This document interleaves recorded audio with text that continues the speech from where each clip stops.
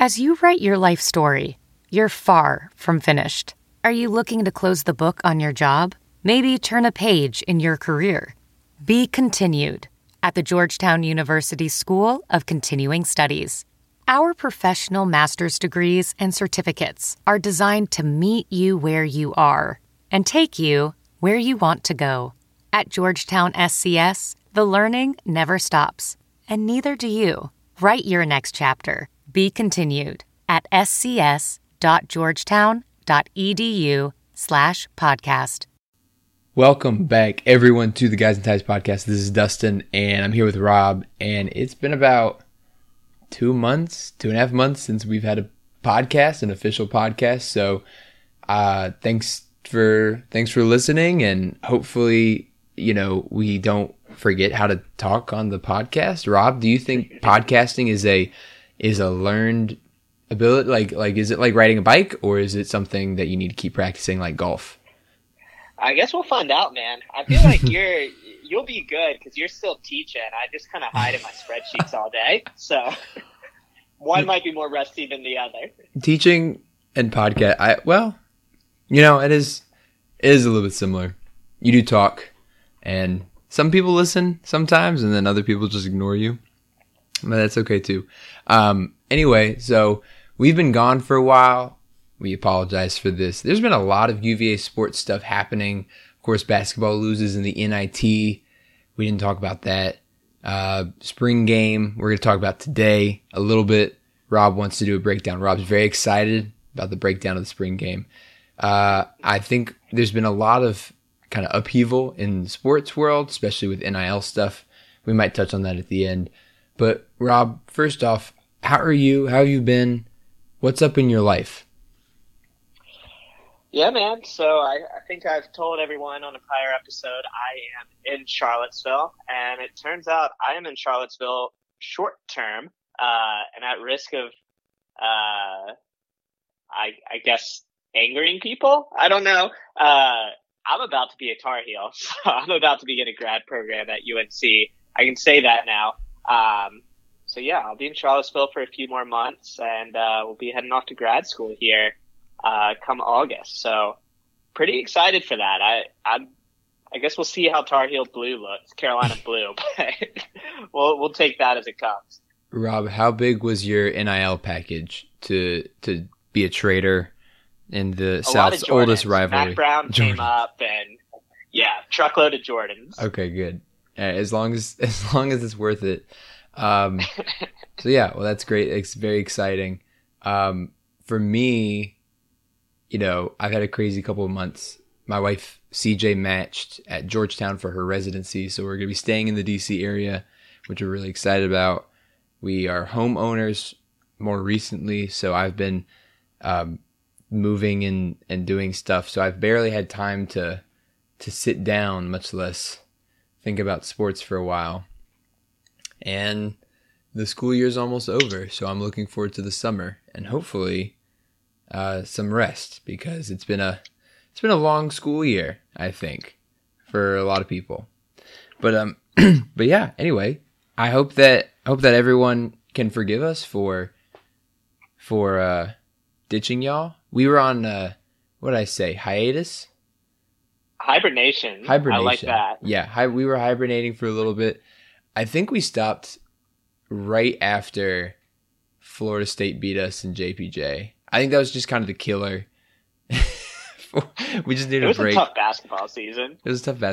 We're going to talk a little bit about basketball later in the podcast. But first, we do want to talk about our sponsors from Athletic Greens.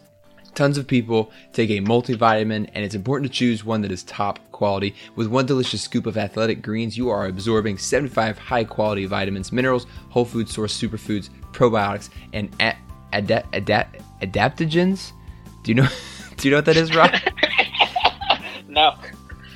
And those things help to start your day right. This special blend of ingredients helps to support gut health, the nervous system, immune system, energy, recovery, focus, and aging. It's lifestyle friendly, adapting to a wide range of diets. It contains less than 1 gram of sugar, no GMOs, no chemicals or artificial anything. Plus, it costs less than $3 per day.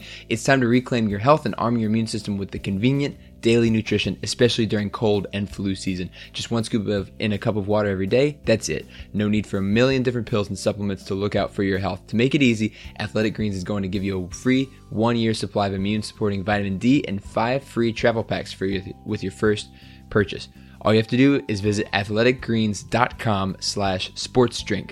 Again, that's athleticgreens.com/sportsdrink to take ownership over your health and pick up the ultimate daily nutritional insurance.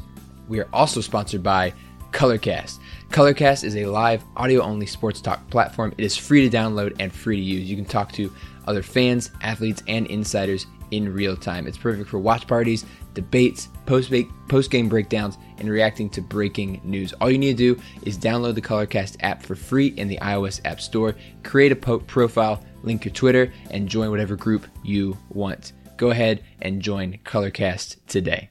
UVA football is the softest bunch of cream puffs, bow tie wearing, brie cheese eating, ascot wearing wussies I've ever seen in my life.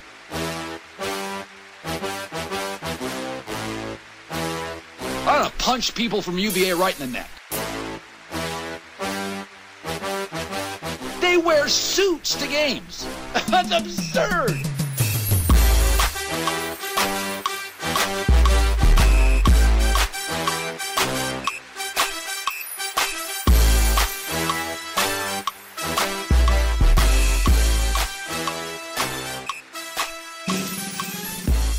All right. I like those new ads. It feels good. I don't know. I don't know what an adaptogen is. I've heard of everything else. I know those other things. I don't know adaptogen. That's homework for next episode. Yeah. We'll find out. Yeah, I'm gonna Google it. Anyway, Rob, let's start off with spring football, and it happened last weekend, right? So 8 days ago. Today's Sunday, and Rob, did you go to the game? I wasn't able to go. I was at I was visiting a friend in San Diego, but were you able to go to the spring game? I was there. What was seeing the Wahoo Walk like? Was it cool? Like, do you remember the Wahoo Walk at all from when you were younger? Yeah, so unfortunately I didn't see the Wahoo Walk. We got there probably about 10 minutes before they started. Okay. But yeah, no, I think there was positive reaction. And from what I saw on Twitter, there were a lot of people that enjoyed themselves. The players looked to enjoy it, certainly the players' families. And there was a sizable group of fans there, at least by Virginia spring game standards. I was happy to see that. I'm excited for it. I'm excited that Hagans is the one putting it together too. Mm-hmm. Yeah, I think it's great that Hagans has taken over like a bigger role, like kind of from each person, Mike London, and then to Bronco, and then to Tony Elliott. He has been one of the steadying forces in the program, and I think that he's beloved by everyone, and I think that it's great that he's getting this higher kind of status within the program now. Certainly, and I mean, he had an interview recently in a Virginia Sports article where I think it was Whitey Reed put it together and basically said, "Do you have aspirations of being a head coach someday?" And his answer was basically, I'm happy where I am. And I think it's pretty well told that, he still has aspirations. He just loves UVA and he loves Charlottesville. And I think we're just super lucky to have him around. And, maybe someday he'll get the head coaching itch, and, for all we know, maybe it'll be here. I hope it would be here if it's somewhere. Yeah. But Hagans is awesome, man. We're so lucky to have him around. He's great. And, the players love him. People around Charlottesville love him. He's got a great family. I can't say enough about him, but it's great that he's, associate head coach now, right? Yep. And, I think it's great that Elliott saw his kind of use and what he can bring to the program, not only recruiting wise, but just culture wise, and getting the people of Charlottesville on board with Tony Elliott. I think the Bronco departure was super sudden for a lot of people, and so I'm not sure everyone was kind of ready for not everyone was prepared for a new head coach. You know, with like London, after he got people were ready for London for London to not be in charge of the program anymore, and so people were kind of ready for Bronco and the next person. But with Tony Elliott, I feel like he's had almost more work to do to convince people that he's the guy, if that makes sense. Sure. And I mean, he's bringing his own brand here too, while still keeping the things that were, you know, talked about under Bronco and also talked about at the university level too. You know, he comes in and I think he's bringing more energy and more publicity to the program, which is great. I will say I watched 2 ACC network specials where one was where he was live from practice and giving an interview. Another was a feature on practice, and it was great. I mean, it was great exposure to the program. And he's doing that while still keeping a lot of the same core principles that drives, you know, the university athletic stance, as well as the way things were conducted under Bronco. Mm-hmm. The idea that, you know, this is student athlete, and, you know, he's calling it the model program in the sense that he wants high character individuals. He wants, you know, high achieving students to be a part of this program. And that's part of the university culture. And, you know, I think we kind of take it for granted at times because there's plenty of other schools that also have terrific academics, but that culture doesn't permeate necessarily through its athletic teams. And UVA, it does. And it's done that intentionally. Mm-hmm. So he's maintained all of that while I think bringing good energy to the program. And certainly the Clemson credentials are great. And listen, every coach gets a honeymoon period. I think Tony Elliott has made the most of it for sure. Mm-hmm.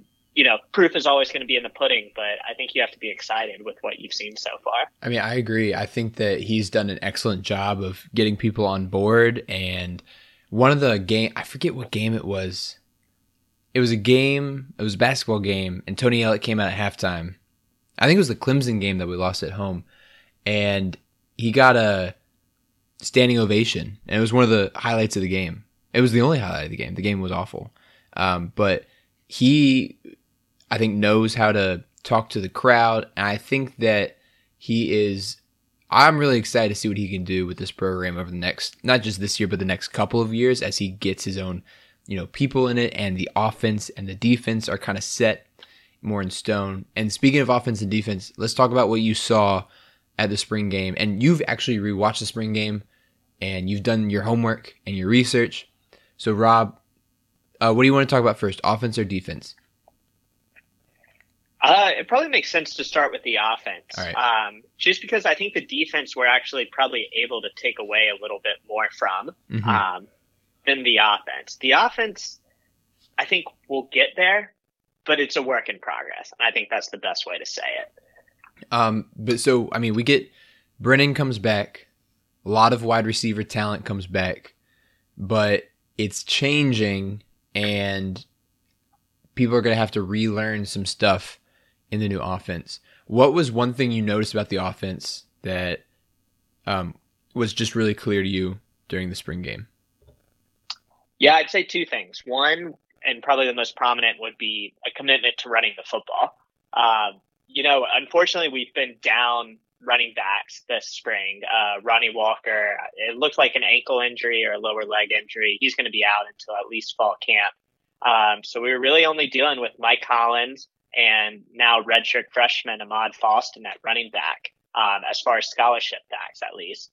And they handled the bulk of the load during the spring game. And the Tony Elliott talks about running the football as a mindset, as a physicality element to the game. I don't disagree. But it was difficult. It was tough sledding because I think they only had 8 healthy offensive linemen for the game, and about half of those guys were walk-ons. So it was an uphill battle for sure to try to run the football. But there was a commitment to it, and you certainly saw that. The other thing I would say is just the passing concepts are totally different. There's a lot more play action. You're not stretching the field vertically as much as you are running crossing routes and moving horizontally and creating opportunities for players to run after the catch, where last year it was kind of just kind of throwing deep. So it's a different style of offense, very much in the Clemson mold, and kind of the base is the Chad Morris system. but it's a different looking offense for sure. Much more physical, much more play action based. And something that, I think we'll see a transition. Brennan certainly won't have the same numbers he had last year, but it's a more NFL-like system. It's not totally an NFL system, but it's more NFL-like. So I think it'll be something that I think ultimately will help Brennan as he looks ahead to the draft next year. Well, I think one thing about Brennan was that I think his accuracy was one of the things, especially in the short game and the medium game, that was, I think, NFL scouts wanted him to work on coming into this season. And so hopefully he'll be able to work on that and get that going. And of course, he still has the deep ball in his pocket. I mean, he's so good at finding people downfield, and of course he can get it to them, but it's about the short and medium game. So I hope that Tony Elliott can get him into the, mold of quarterbacking and being ready for the NFL next year when he almost definitely will go to the NFL and be drafted at some point. Yeah, I mean, technically he would still have the COVID year if he wants it, but the way everyone's talking, I think everyone's set that this will be his last year at UVA. I am sure. And the way Tony Elliott described it too is he said, in the old offense, Brennan Armstrong had the ability to play off of his instincts a lot more. And in this offense, they still want to give him the opportunity to play off of those instincts, but they're just introducing more structure. He's going to have the ability to make more calls at the line of scrimmage, and there's going to be different levels of routes than what they necessarily had. And the more spread air raid type offense they ran, admittedly ran very successfully last year. So it's going to be different, and it's going to look different. And I think there's going to be some growing pains for sure. But the hope is that in the long term, this creates a more balanced, more physical offense that where you don't necessarily have to have the superstar quarterback, both as a runner and a thrower, the quarterback, if you will. I think the idea is to move away from that and really emphasize running the ball with the running backs and creating play action and deep shots off of that. Yeah. No, and I think that's great. I think I'm excited to see what Tony Elliott does with a weapon like Brennan Armstrong, because he, as some people know, had a national champion. He's got a ring from Clemson, worked with Trevor Lawrence, and he's got the credentials to get Brennan to where he needs to go. And I'm excited to see how far Brennan can take that in this upcoming season. Now, offense aside, the defense is changing quite a lot, as I understand it, for the second year in a row, which is, disheartening to hear. But what can you take away from the defense, and how can you explain the new defense to someone like me who doesn't know what it's going to look like? Sure. Well, I will say, going through spring practices, we weren't really able to see any real clips or tape or anything of what was happening in practice. So you heard the coaches kind of describing what the new scheme was like, and you could watch Air Force film and kind of figure out and get bits and pieces. But the spring game, for me, the biggest takeaway was really getting a feel for the defense. And I think the best way to describe it is, as far as personnel goes, it's a 3-3-5. As far as in practice, what they're doing, it's extremely multiple. And I think I'm finally able to understand what Rudzinski has said and what Elliott has said when they say they want to be multiple. So in basic terms, you have 3 down linemen. So that's what we had in the 3-4 and the 3-3-5 last year. But you have 3 down linemen, and then you have an outside linebacker, a weak side outside linebacker that they call the bandit. And the bandit is going to line up along the line of scrimmage. Then you're going to have 2 linebackers. Nick Jackson will be one. The other one in the spring game was Josh Ahern with the ones that are essentially inside linebackers.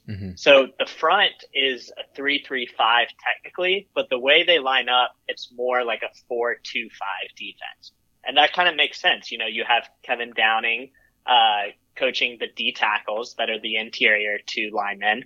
And then you have Chris Slade coaching the D end, who is Ben Smiley, who's looked great in the spring game, and then the bandit. So he's coaching the outside guys on the line of scrimmage. So, and it looks like a 3-3-5. In practice, it's more like a 4-2-5. I think the other interesting element there is that, you know, it was a 3-3-5 last year, but it was a 3-3-5 from the Rocky Long scheme, which Bronco was a school of, that had 3 middle safeties and then the safety that was the Aztec at San Diego State, and Virginia was called the Sabre, essentially Joey Blunt, who played in the middle closer to the line of scrimmage. This defense also plays with 3 safeties, but that third safety is different. And the best way I can describe it is, if there's any Washington Commanders fans out there, this is basically, I'm one of them. There's a few of you. Yeah. This role, this third safety in this defense is very similar to what Landon Collins has played the past few years in Washington. It's essentially a hybrid safety linebacker that plays in the slot. So this safety has to be physical against the run. And at times, if there's no receiver on his side of the field, he'll come up and the defense will all of a sudden look like a 3-4. You'll have 3 down linemen, the 3 linebackers, and now all of a sudden this safety will look like a linebacker. But essentially this third safety is a slot defender. And you actually saw how effective it could be. In the interception in the spring game, Antonio Clary, it looks like the favorite to play this role.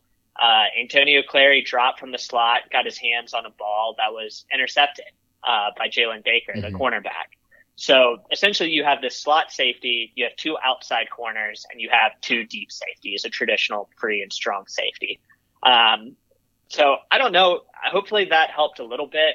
I'm not sure if I explained it great, but I would say the takeaway is it's a 3-3-5 in terms of personnel, but I think the best way to look at it is a 4-2-5. And depending on how the offense lines up, the defense is multiple enough to adjust and can put different looks on the field based on the offense's personnel, just from their base set. So I finally understand why they keep saying it's so versatile and multiple, just because you're dealing with the same personnel, but they can have the ability to line them up in different ways based on what the offense is doing. So yeah, that's a great explanation for it. My only concern with that is it too different from what we've done in the past, or is it going to be too confusing for our guys to learn before, you know, we really get into our slate of games next year? I think it will be able to be learned relatively simple. And I think it'll be much easier to learn than the 3-3-5 last year, because the 3-3-5 we ran last year was a stack where essentially the linebackers line up directly behind the defensive linemen. And depending on what the defensive linemen do, the linebackers make their reads and fill their gaps based off of where the defensive linemen go. So the idea of the defense last year, it's supposed to be very fast. It's supposed to be very attacking, lots of speed on the field. Virginia just struggled with that transition, and I don't think they had the personnel to run the 3-3-5 they did last year.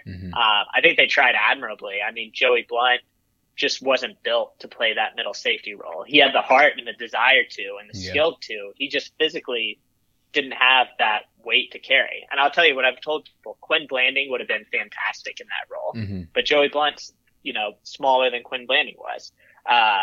So anyway, there were so many different there were way different possibilities on each play, in the sense that, you know, there was a lot of read and react. And this defense is going to be more traditional. It's not going to be quite like the 3-4 we ran in the first 5 years of Bronco Mendenhall's tenure, but it's going to be more similar to that in a base defense. And my anticipation is it'll be simpler gap schemes. So I think it'll be easier for the guys to learn. My guess is that there's less nuance to it than what we ran with the 3-3-5 last year. So hopefully it'll allow the guys to play quicker, and, you know, hopefully limit the big plays as well. Yeah, the big plays last year killed us. And so I'm hoping, you know, first game against Richmond, Saturday, September 3rd, hopefully we are able to get this defense and offense ready for that game. Rob, we've got a couple more months until they start fall camp. What do you want to see more from this team? Do we need any transfers to come in any groups to get healthy? What is your kind of number one need from this football team? Yeah, I think offensive line is the biggest concern. They're dealing with limited numbers. Now, I will say they're bringing in multiple people before summer camp. They're bringing in 2 transfers, and they're bringing in 5 freshmen. I think the 2 transfers should be expected to play and probably start. That's the expectation, at least. The freshmen will be harder to determine, but I guess we'll find out. But I think offensive line, I certainly think they could add another player there. And I think running back as well. I think they certainly need another running back, especially if Ronnie Walker, that injury maybe lingers in the fall camp. Mm-hmm. And I'd be curious to see, tight end. I think they could benefit from a pass catching tight end. I will say the tight ends look good running seam routes during the spring game. Grant Mish and Sackett Wood especially, but I think they could benefit from more speed there. And I think they might look for a kicker or punter as well. Brendan Farrell handled those duties last year, the kicking duties, and he could again, and maybe Will Bettridge could come in as a freshman and handle those duties as well. But what we found out is that the kicker, Justin Dunkel, is injured. So he was going to compete for that job. So it wouldn't shock me if they added a punter or a kicker here as well. So I think there's needs that could be filled. It sounds like we're going to have a couple scholarship spots available. My count that I keep, I have us at 82 scholarships for next year, meaning there's 3 left to fill. I know Tony Elliott had said there was like 77 scholarships, I think. So his number is certainly different and more accurate than mine. So we'll bridge those gaps eventually. Do you know more than Tony Elliott about who? I don't think so. I'm not going to go out that far. So anyway, that gap will get bridged eventually. Anyway, so I think we are going to look for transfers, and that would be my expectation. Okay. The curious part will be is today, actually, as we record Sunday, is the last day for players to enter the portal and still maintain their eligibility for next year under the one-time transfer rule. So we're recording this Sunday night. As of now, no UVA player has entered the portal. There's still 3 hours to do so, but I will say I think that's a great sign for the program that everyone who made it through spring practice so far still appears to be all in for the summer. Yeah, I agree. I think it's going to be a great. I think it's just a good look for the program and a good look for the new coaching staff and the new systems. I think that there's a lot of buy-in from the players, and I'm really excited to see what they can do in the fall. Yeah, most certainly. I think there were a lot of encouraging signs. Yeah. So, like you said, excited for the fall, man. Excited for the fall. Fall Saturdays are great. Fall Saturdays are great. Fall Saturdays in Charlottesville are great. But what's even more great are our sponsors, who I'm going to say the ads correctly this time because I know what they say. So tons of people take a multivitamin, and it's important to choose one that is top quality. With one delicious scoop of Athletic Greens, you're absorbing 75 high-quality vitamins, minerals, whole food source superfoods, probiotics, and adaptogens to help start your day right. This special blend of ingredients helps to support gut health, the nervous system, immune system, energy, recovery, focus, and aging. It's lifestyle-friendly, adapting to a wide range of diets. It contains less than 1 gram of sugar, no GMOs, no chemicals or artificial anything. Plus, it costs less than $3 per day. It's time to reclaim your health and arm your immune system with convenient daily nutrition, especially during cold and flu season. It's just 1 scoop of cup in a water every day. That's it. No need for a million different pills and supplements to look out for your health. To make it easy, Athletic Greens is going to give you a free 1-year supply of immune-supporting vitamin D and 5 free travel packs with your first purchase. All you have to do is visit athleticgreens.com/sportsdrink. Again, that's athleticgreens.com/sportsdrink to take ownership over your health and pick up the ultimate daily nutritional insurance. We are also sponsored by Colorcast. Colorcast is a live, audio-only sports talk platform. It is free to download and free to use. Talk to other fans, athletes, and insiders in real time. It is perfect for watch parties, debates, post-game breakdowns, and reacting to breaking news. All you need to do is download the Colorcast app for free in the iOS App Store, create a profile, link your Twitter, and join whatever group you want. Go ahead and download Colorcast today. Welding instructor Alex DeClaire knows VR training platforms like Forge FX help students master their skills. There's a big learning curve with welding. Virtual reality simulates that exact muscle memory that they need. Learn more at meta.com/metaverseimpact. So, Rob, we're talking football. Any last thoughts on football before we move on to basketball, the disappointing season of basketball? Yeah, we really haven't talked about basketball since the season ended. So there's certainly been kind of a somewhat disappointing basketball season, at least the way it ended in the NIT. And a movement as far as transfers and guys sticking around. So I'm more than ready to dive in there. Let's dive in. So UVA basketball was 16-9 going into the middle of February, around Valentine's Day. We end up losing 3 of our last 5 games to end the season at 18-12, missing the NCAA tournament. And as everyone knows, we get blown out by UNC in the technically the quarterfinals of the ACC tournament.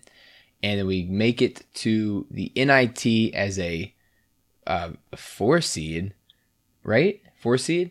And what were we? I think we were a 4 seed. We might have been a 5 seed. I don't remember. 4 or 5. It was disrespectful and maybe deserved. But we make it, beat Mississippi State, North Texas in a thrilling overtime game. And then we lose to the Bonnies of St. Bonaventure at home, 52-51. Kind of a disappointing end to the season. And while there were some encouraging things towards the end, Armand found his shooting stroke towards the end of the last couple games, which was nice to see. Defense played okay, but, we just couldn't make it. And so there's a couple things at the end of the season that a lot of fans had questions about. And I think, frankly, Tony had questions about it too. And in his last press conference after the loss against St. Bonaventure, he said he was very frank with the media about what he expected from players who were going to come back. He basically said, if you're going to come back, you're going to need to be better than you were this past year. And there is a couple people that we thought he was taking that shot at. One was the 3 M's, Tane Murray, Igor Milicic, and Carson McCorkle. Just some, freshmen and underclassmen who hadn't really maybe performed up to expectations, either in practice or in games. And I think that was also kind of directed at some of the seniors who could become super seniors in this next year, and who did become super seniors, including Jaden Gardner and Kihei Clark, as well as Cody Statman, although Cody Statman is not going to be returning to UVA. I don't think. I don't think he's allowed to. I don't know if you... is there a deadline for super seniors? I don't know, but yeah, he had the option to return, and I do not believe he's planning to return. I think that decision has been made. I think so too. In any case, we've had a couple of movements, and most of y'all know this already because if you follow along in any capacity, you probably know this, but Igor Milicic and Carson McCorkle have transferred out of the program. Igor Milicic went to Charlotte, and Carson McCorkle, I need to confirm. I think he went to Wofford. We actually have some guys returning, and we have a transfer coming in. So Jaden Gardner, super senior. I don't think his was ever in doubt. It was kind of always assumed Jaden Gardner would come back for a super senior season. And Kihei Clark was always, of course, it was a mixed bag. Some people thought he would, some people thought he wouldn't. Some people didn't want him to, some people did want him to. And eventually, he decides that he is coming back to the program, which we'll talk about in a little bit. The transfer coming in is Ben Vanderplas, and some of you probably remember him. He was from Ohio, and a couple years ago beat us in the first round of the NCAA tournament, just torched us, 17 points. And he's a 6'8" forward. He can kind of shoot it. He shoots at about 33.5% last year, which frankly would be fine on our team. That would be about third on the team for people who played significant minutes. fourth if you include Cody Statman in that conversation. So, we're getting another forward to kind of replace Milicic, who's going out, and of course Kihei Clark is coming back. So I want to talk about both of those guys. Rob, let's talk about Vanderplas first. What was your reaction to Vanderplas coming back, and how do you feel about that? Or not coming back, sorry, Vanderplas transferring into the program. Sure. So on Vanderplas, that is? Yeah. Yeah, I mean, it's an exciting transfer, and it adds an element that we did not have last year, that being the stretch big man. Mm-hmm. I think we had a very solid rotation in the front court. But with respect to those guys, and I think all these guys know this, none of them are perimeter players, and none of them are really stretch players in that sense either. Francisco Cafaro is about as old school of a center as you can get. Caden Shedrick has some athleticism to his game and as a player, but I think defining him as a stretch big isn't quite accurate. He just doesn't have the outside shot. Mm-hmm. And Jaden Gardner really developed that mid-range shot as the season went on. But at his size, I mean, I think he's listed at 6'7", probably more accurate at closer to 6'6". He's an undersized four to begin with. And then when we go small ball, he's even more undersized when he's asked to play the five. So we had big men that were really good in the paint, but no one who could really stretch outside.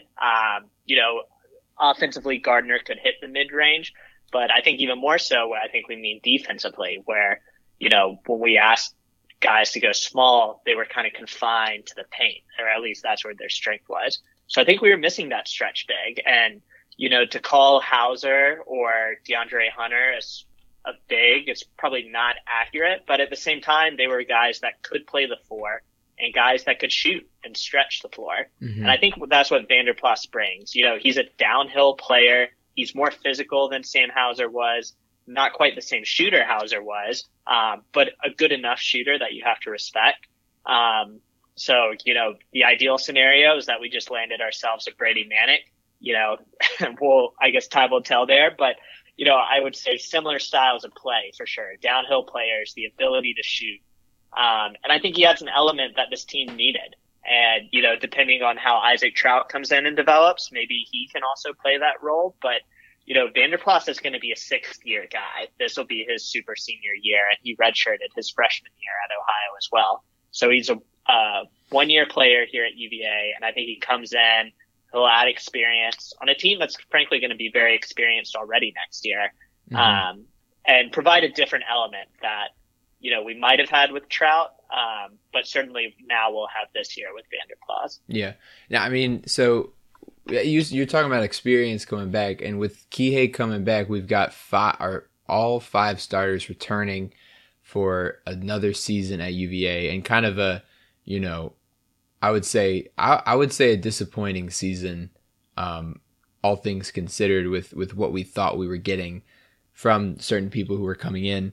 And let's talk about Kihei coming back now, because there was a mixed bag. There was a mixed reaction to this, and I've got some feelings, and I know you have some feelings as well. So I just think that, Kihei coming back can be a really positive thing for this team.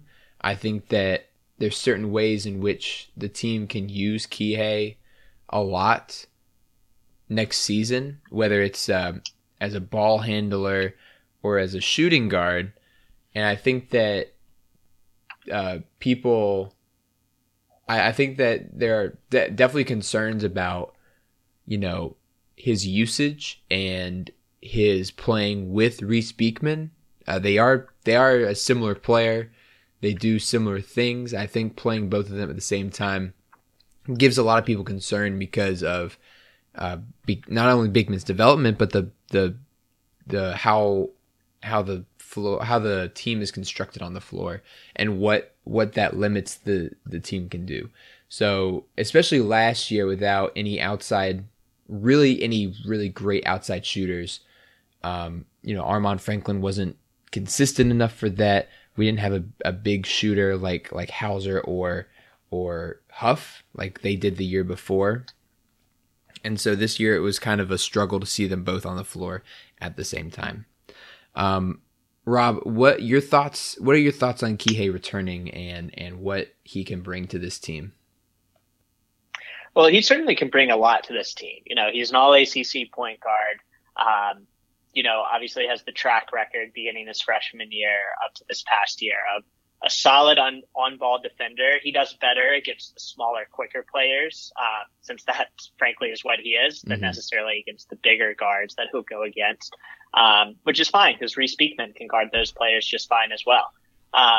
So he certainly adds an element. I think what's become apparent is that, Kihei is best as a true point guard. And I think he's shown the ability to play the two, but he's best as a true point guard. And I think Reese Beekman is a true point guard. No one's mistaking Reese Beekman as a shooting guard. So I think the challenge next year is going to be to find a way to get, play them together to an extent, but to be able to get shooters on the floor. And I think that was our biggest weakness last year. And I think bringing in Vanderplas, he presumably will start at the 4. Now, what does that mean for Jaden Carter? I mean, it's kind of interesting. It's going to be an interesting front court rotation next year. But I think Vanderplas is, he's a 4 in our system. I'd be shocked if he played the 3.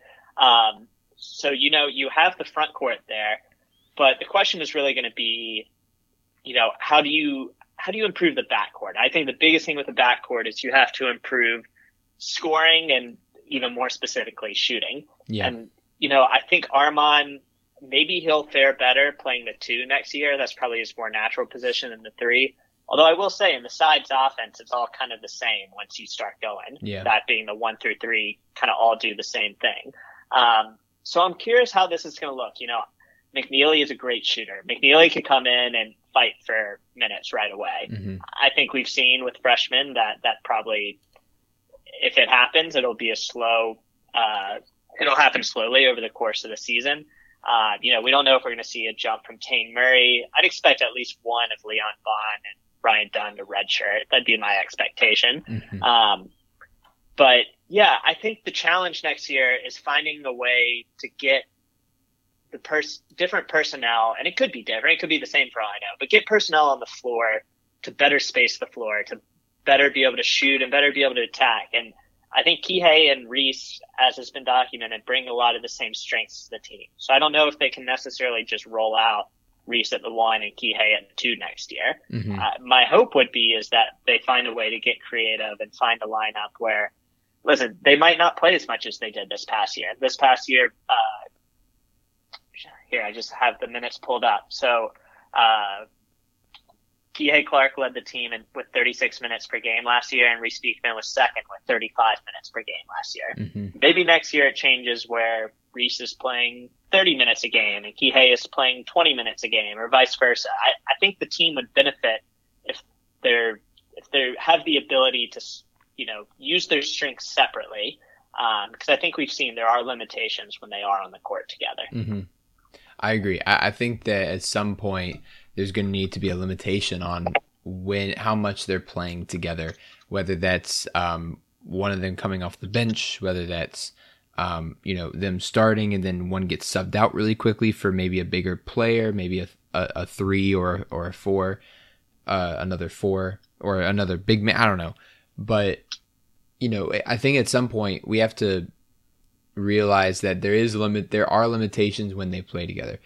With that being said, both of them were some of our best shooters last season. If you ignore Tane Murray, who didn't really play too much, or didn't shoot too much, Reese and Kihei really played and shot better than most people did during the games. And so it's tough though when they are managing the game and neither of them is really a true 2 guard. Both of them I think play best when they're on the ball and distributing. I think Kihei's best when he's distributing.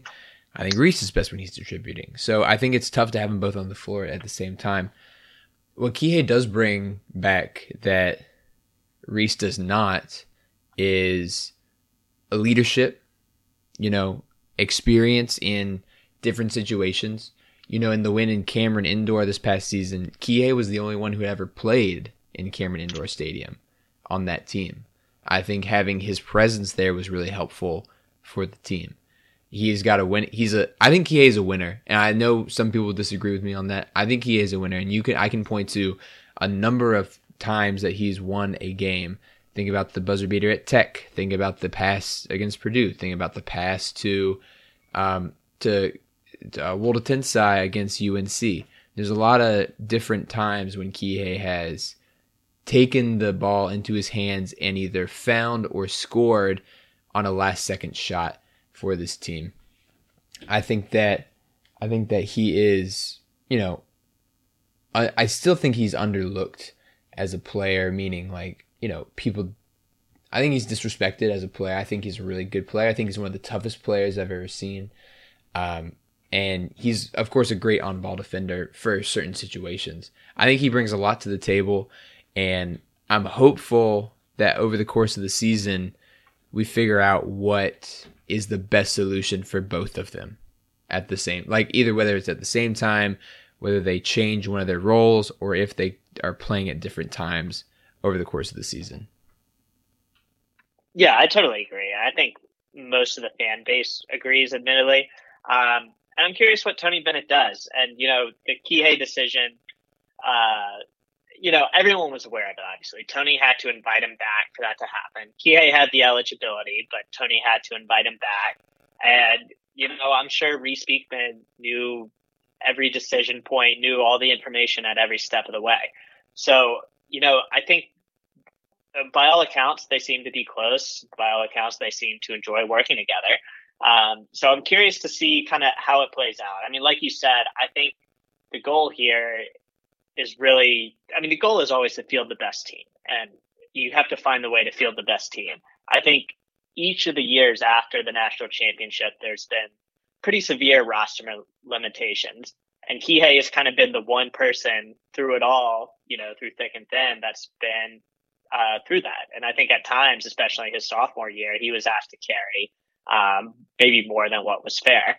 I think the hope would be is that you're able to put the complementary pieces around him where you don't have to ask him to carry that much. And you're able to lean on the talents of a very talented point guard like Reese Beekman, who will be entering his junior season.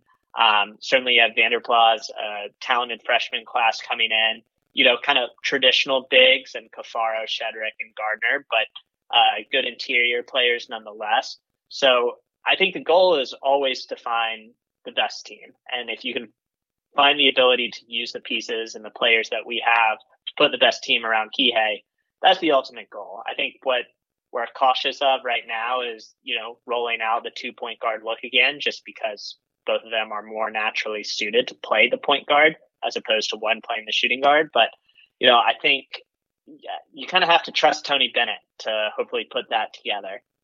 Because I'm sure he realizes the same thing. I'm sure Tony Bennett, the NCAA's all-time leading 3-point shooter, doesn't love watching his team that's not able to shoot, So I think you kind of have to trust that there's a plan in place, and you have to kind of trust their ability to execute it. I agree. I think that, and we've seen so many times guards get better with shooting over there, or not just guards, but just players in general have gotten better with shooting at their time at UVA. Look at London Prentice. Even Kihei Clark has been a really good shooter. Justin Anderson, I think, is the best example of someone who wasn't a great shooter and was taught to be a great shooter by Tony Bennett and this coaching staff. So it can happen. I think that, and frankly for Armon, I think it's just, the summer was a nice reset. I think going into the summer, having a really good NIT, with not winning the NIT, but shooting really well in the NIT, I think that that's a great thing. And, hopefully with Vanderplas can find a touch that is respectable and needs to be guarded, because that's going to spread people out as well. And I'm hoping that maybe some of our freshmen coming in can provide some shooting as well. We already talked about Isaac McNeely, 6'4" guard coming out of West Virginia. He's a scorer. He's a shooter. His body is a little bit bigger than some of what freshmen typically bring in, and so maybe he can contribute right away. Leon Bond is a 6'5" strong forward, as well as Ryan Dunn, 6'6" strong forward, and of course Isaac Trout, 6'10" power forward, coming from Nebraska. So we've got the two Isaacs and Leon Bond and Ryan Dunn. I think all of them can contribute this season in different ways. I'm not sure which of them are going to play this season, if they're going to play a lot. I expect all of them to, well, unless they're redshirting. Do you know if the redshirting rule has changed back? Because I know this past year it was done away with for COVID reasons. Yeah, so the COVID rule only existed for that one season. So this past year, anyone who played in a game lost their red shirt, which, is different from football now. Football has the 4-game rule, where if you play in 4 games or fewer, you can maintain your red shirt. Basketball does not have that. Yeah. If you play, you lose your red shirt.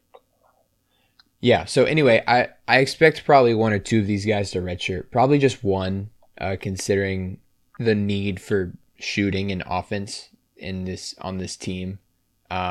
Maybe either Leon Bond or Ryan Dunn would be my guess, considering they play a very similar position and they're more similar players in that way, that they're the same size and same position. But I would expect to see one of them what's it called, redshirt, while the season goes on, especially with Vanderplas here as well, taking up some of that space. But we'll see. I think it'll be interesting to see how, as you said, Tony is using Kihei and Reese at the same time. They bring a lot to the table, and as you said earlier, Tony, I think, is going to know best about how to use the team and what's best for the team. So I'm hoping that it turns into wins for next year. I'm actually excited for next year basketball. It's unusual for a team to bring back all 5 starters and leadership and experience like Kihei brings. So I think it'll go well if we can find some shooting. It'll be good. Yeah, that's the key, and I think Armaan Franklin's going to play a big role in that. Right. But certainly, you hope there's a jump from Taine Murray. Vanderplas adds you something different. Mm-hmm. And I would say, I think for the most part, I would anticipate that the roster is largely set. Don't expect any transfers outward at this point. And they don't appear to really be targeting any transfers in either. So if we go into the season right now, we're at 12 scholarships, which is 2 more scholarships than we played with last year. Still 1 below the limit.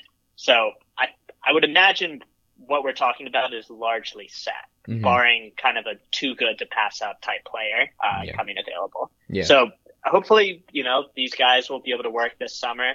I know the Instagram account for basketball just put out pictures of workouts today. So hopefully they'll be able to work through this. And like you said, I think everyone loves basketball season. I think we're excited to see kind of a lot of similar puzzle pieces, but maybe some new ways to put them together, adding in the freshmen and the transfers. So it'll be exciting to see. I'm excited for this team, and I think that, they can do a lot with it. I think Armaan is going to have a good reset this summer. So speaking of resets, let's reset what we're talking about and go to NIL talk. We mentioned it at the beginning of the podcast, but there's been a lot of different NIL stuff. I think it's just really interesting and just wanted to discuss it with you. I don't really have an opinion on it, but there's been a couple things in the news recently about players shopping themselves off or shopping themselves around for a better NIL deal. For basketball, it's been Isaiah Wong, who plays for Miami. He says he's going to transfer if he doesn't get a better NIL deal. Kind of another one was Oscar Tshiebwe. Oscar Tshiebwe, of course, player of the year in men's college basketball.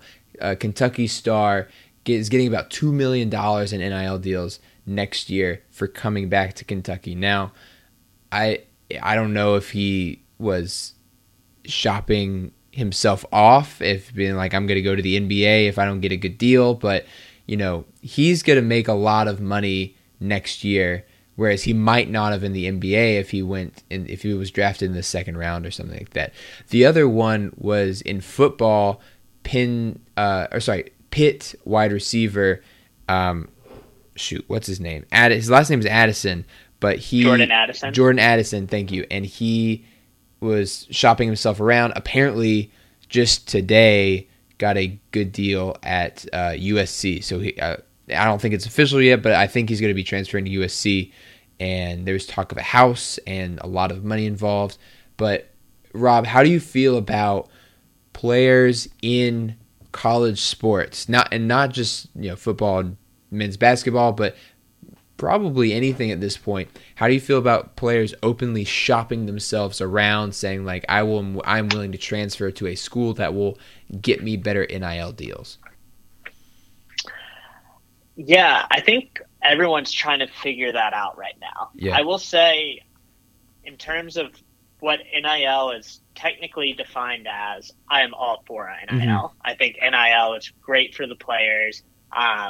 I think it's only fair, the fact that so many players have lost eligibility or been kicked out of schools for, signing autographs and selling them. Like it seems insane. And I'm very glad NIL is a thing. I think what is becoming interesting is that since the NIL was rolled out initially on a state-by-state basis, and the NCAA just kind of acted with one swooping motion to allow NIL without really defining a path forward for it, I think we're seeing the murky waters really come to the surface here.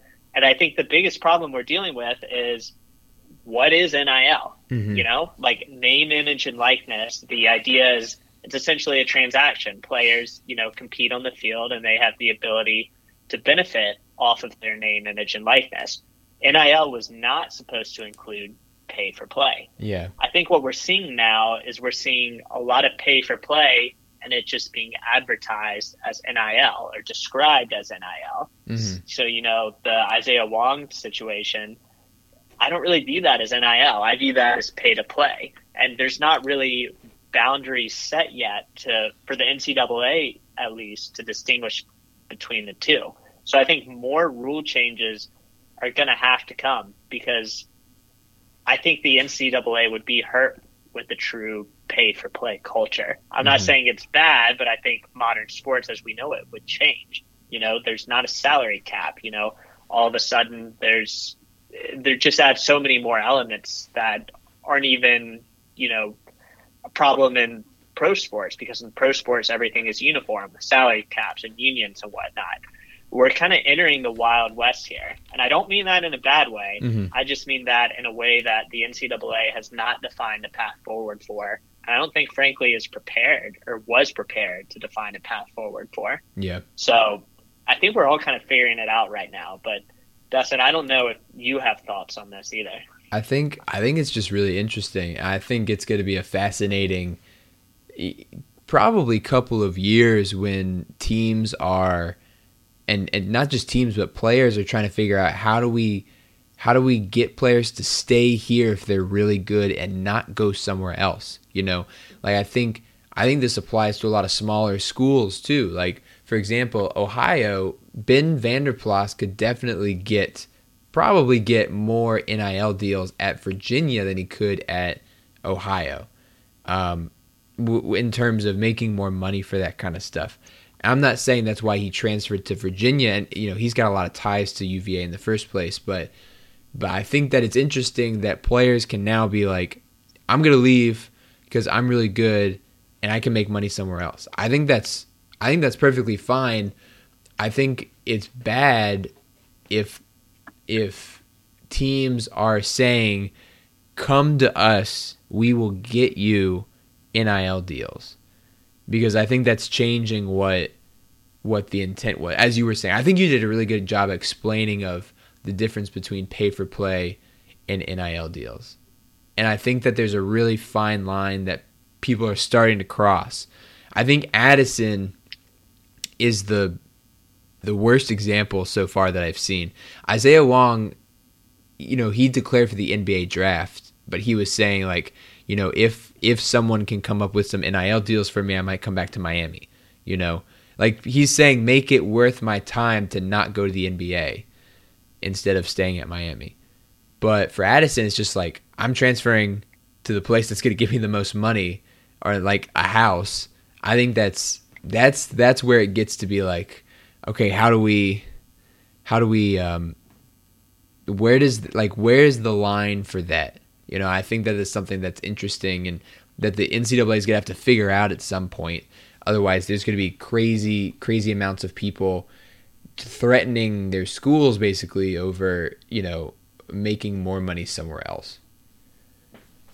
Yeah, and the Addison case is really interesting because I think a distinction here we have to make is, you know, schools versus boosters who are generally now put into collectives. And UVA has a collective. A lot of other schools have collectives as well.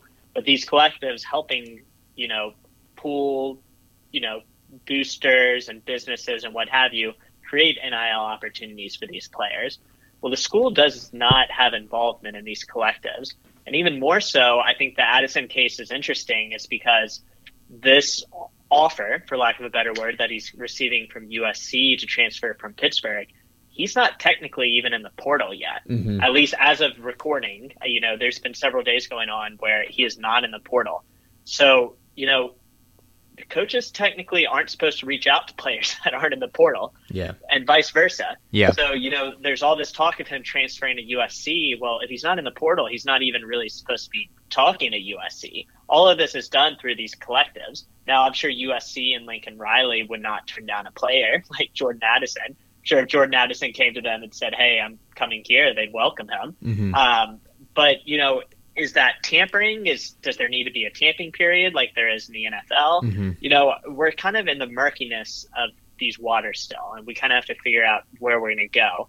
Now, I would say the solution, or part of the solution that you touched on, is schools really have to create a brand. And some schools, let's be honest, are bigger football schools than, say, UVA is. And, you know, part of their brand might be that we have these strong collectives. We can get NIL money for our players. You know, that might be part of their brand. UVA, that's not going to be part of their brand. Right. And NIL is something that UVA will have to adapt to, but I'm sure they're going to adapt to very deliberately. You know, like I know Darden and McIntyre have classes for athletes to go to, or sessions for the athletes to go to learn how to capitalize on their name, image, and likeness in the traditional sense that the rule was probably primarily intended to be for. But the school has to find a way to sell itself on something else. And I think with Tony Bennett, I think, you know, the pillars as a background, the ability to get guys into the league, I think that's a selling point. You know, with Tony Elliott, I think he's defining the model program, as he calls it, similar to the way Bronco had defined the program, in the sense that you're going to be student athletes, and that if you're chasing NIL money, UVA just really isn't the right school for you. But you have to establish that brand, and the whole organization has to be designed around those principles. So I think UVA specifically has a plan long-term in place for this, but I'm sure there's going to be some struggles, and I think we're going to see over the next several years, you know, depending on what rules the NCAA might or might not, you know, come up with. I think you're going to see schools take on different branding in their own right. UVA is not going to play the NIL game, at least not in the way that USC is playing it with Jordan Addison. And if Isaiah Wong was at UVA and wanted $800,000, I'm sure he would be told to walk. So I think each school is going to approach this differently, is the best way to say it. I mean, honestly, it's kind of scary because at this point, you know, we bring in this great recruiting class, and I think all of these guys, I mean, hopefully, I think every guy that comes to UVA wants to be at UVA because of what you're talking about, right? The culture, the pillars for basketball, the way Tony Bennett, you know, gets people into the league on a regular basis. But when you're talking about, you know, kids who are winning a lot of money, I think that's great. And I think it scares me because I have a feeling that this is part of the reason why Jay Wright retired a couple weeks ago, you know, in kind of in the, what a lot of people would see as the prime of his coaching, 2 championships in the 2010s, and then making a Final Four this season. I think a lot of people thought Jay Wright was kind of one of the top tier college basketball coaches, and he's gone. A lot of it probably has to, I think a lot of it has to do with spending more time with family and the toll of coaching and recruiting and all that. But I also think it's a different game now, in a sense. And I think it's going to change a lot more as the years go on, because you've got to not only recruit people, but you've got to be able to sometimes offer them a better deal than other places, which is not going to work out in every case, and especially I think at a place like Virginia. And I'm hoping Tony sticks to his guns and doesn't kind of feel the fatigue of losing players because they're getting quote unquote better deals at other schools. I think that's my greatest fear coming out of all of this, is that it like pushes Tony out of the game. Yeah. And I mean, I think I'll come to Tony Bennett in a second, but you bring up Jay Wright. I think Bronco resigned for several reasons. Yeah. Not all of them have been made clear, but I think when we're talking about Bronco Mendenhall, he has said outwardly that he didn't like the direction that college athletics was headed, and that he wanted to maintain that amateurism model, and that was what attracted him. So, I mean, I think that probably played part of a role as to why Bronco stepped down. And again, we're speculating. I'd imagine it had somewhat of a role with Jay Wright stepping down as well, like you said. And yeah, I mean, I think we've seen its fingerprints touch our basketball program too. Again, without knowing all the details behind the London Johnson recruitment, it seems that there were some external factors involved there.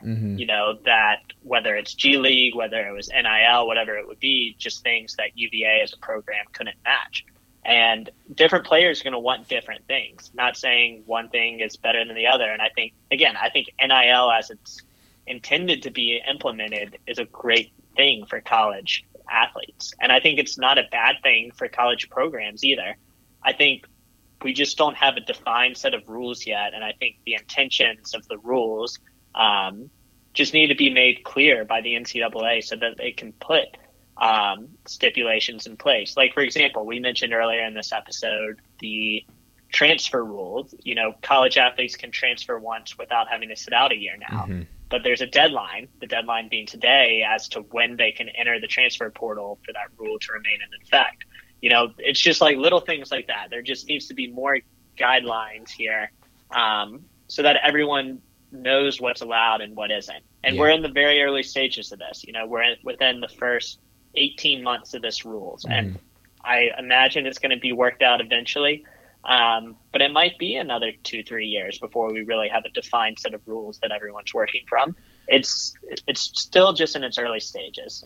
I think you make a really good point that it's the intention of the rule is to give college athletes a say over their ability to make money and profit off of their name, image, and likeness. There were horror stories back before this of players, not just from football, but from like volleyball or soccer or lacrosse, who had like YouTube channels that the NCAA forced them to take down because they weren't allowed to make money off of the YouTube ads, and the ridiculousness like that.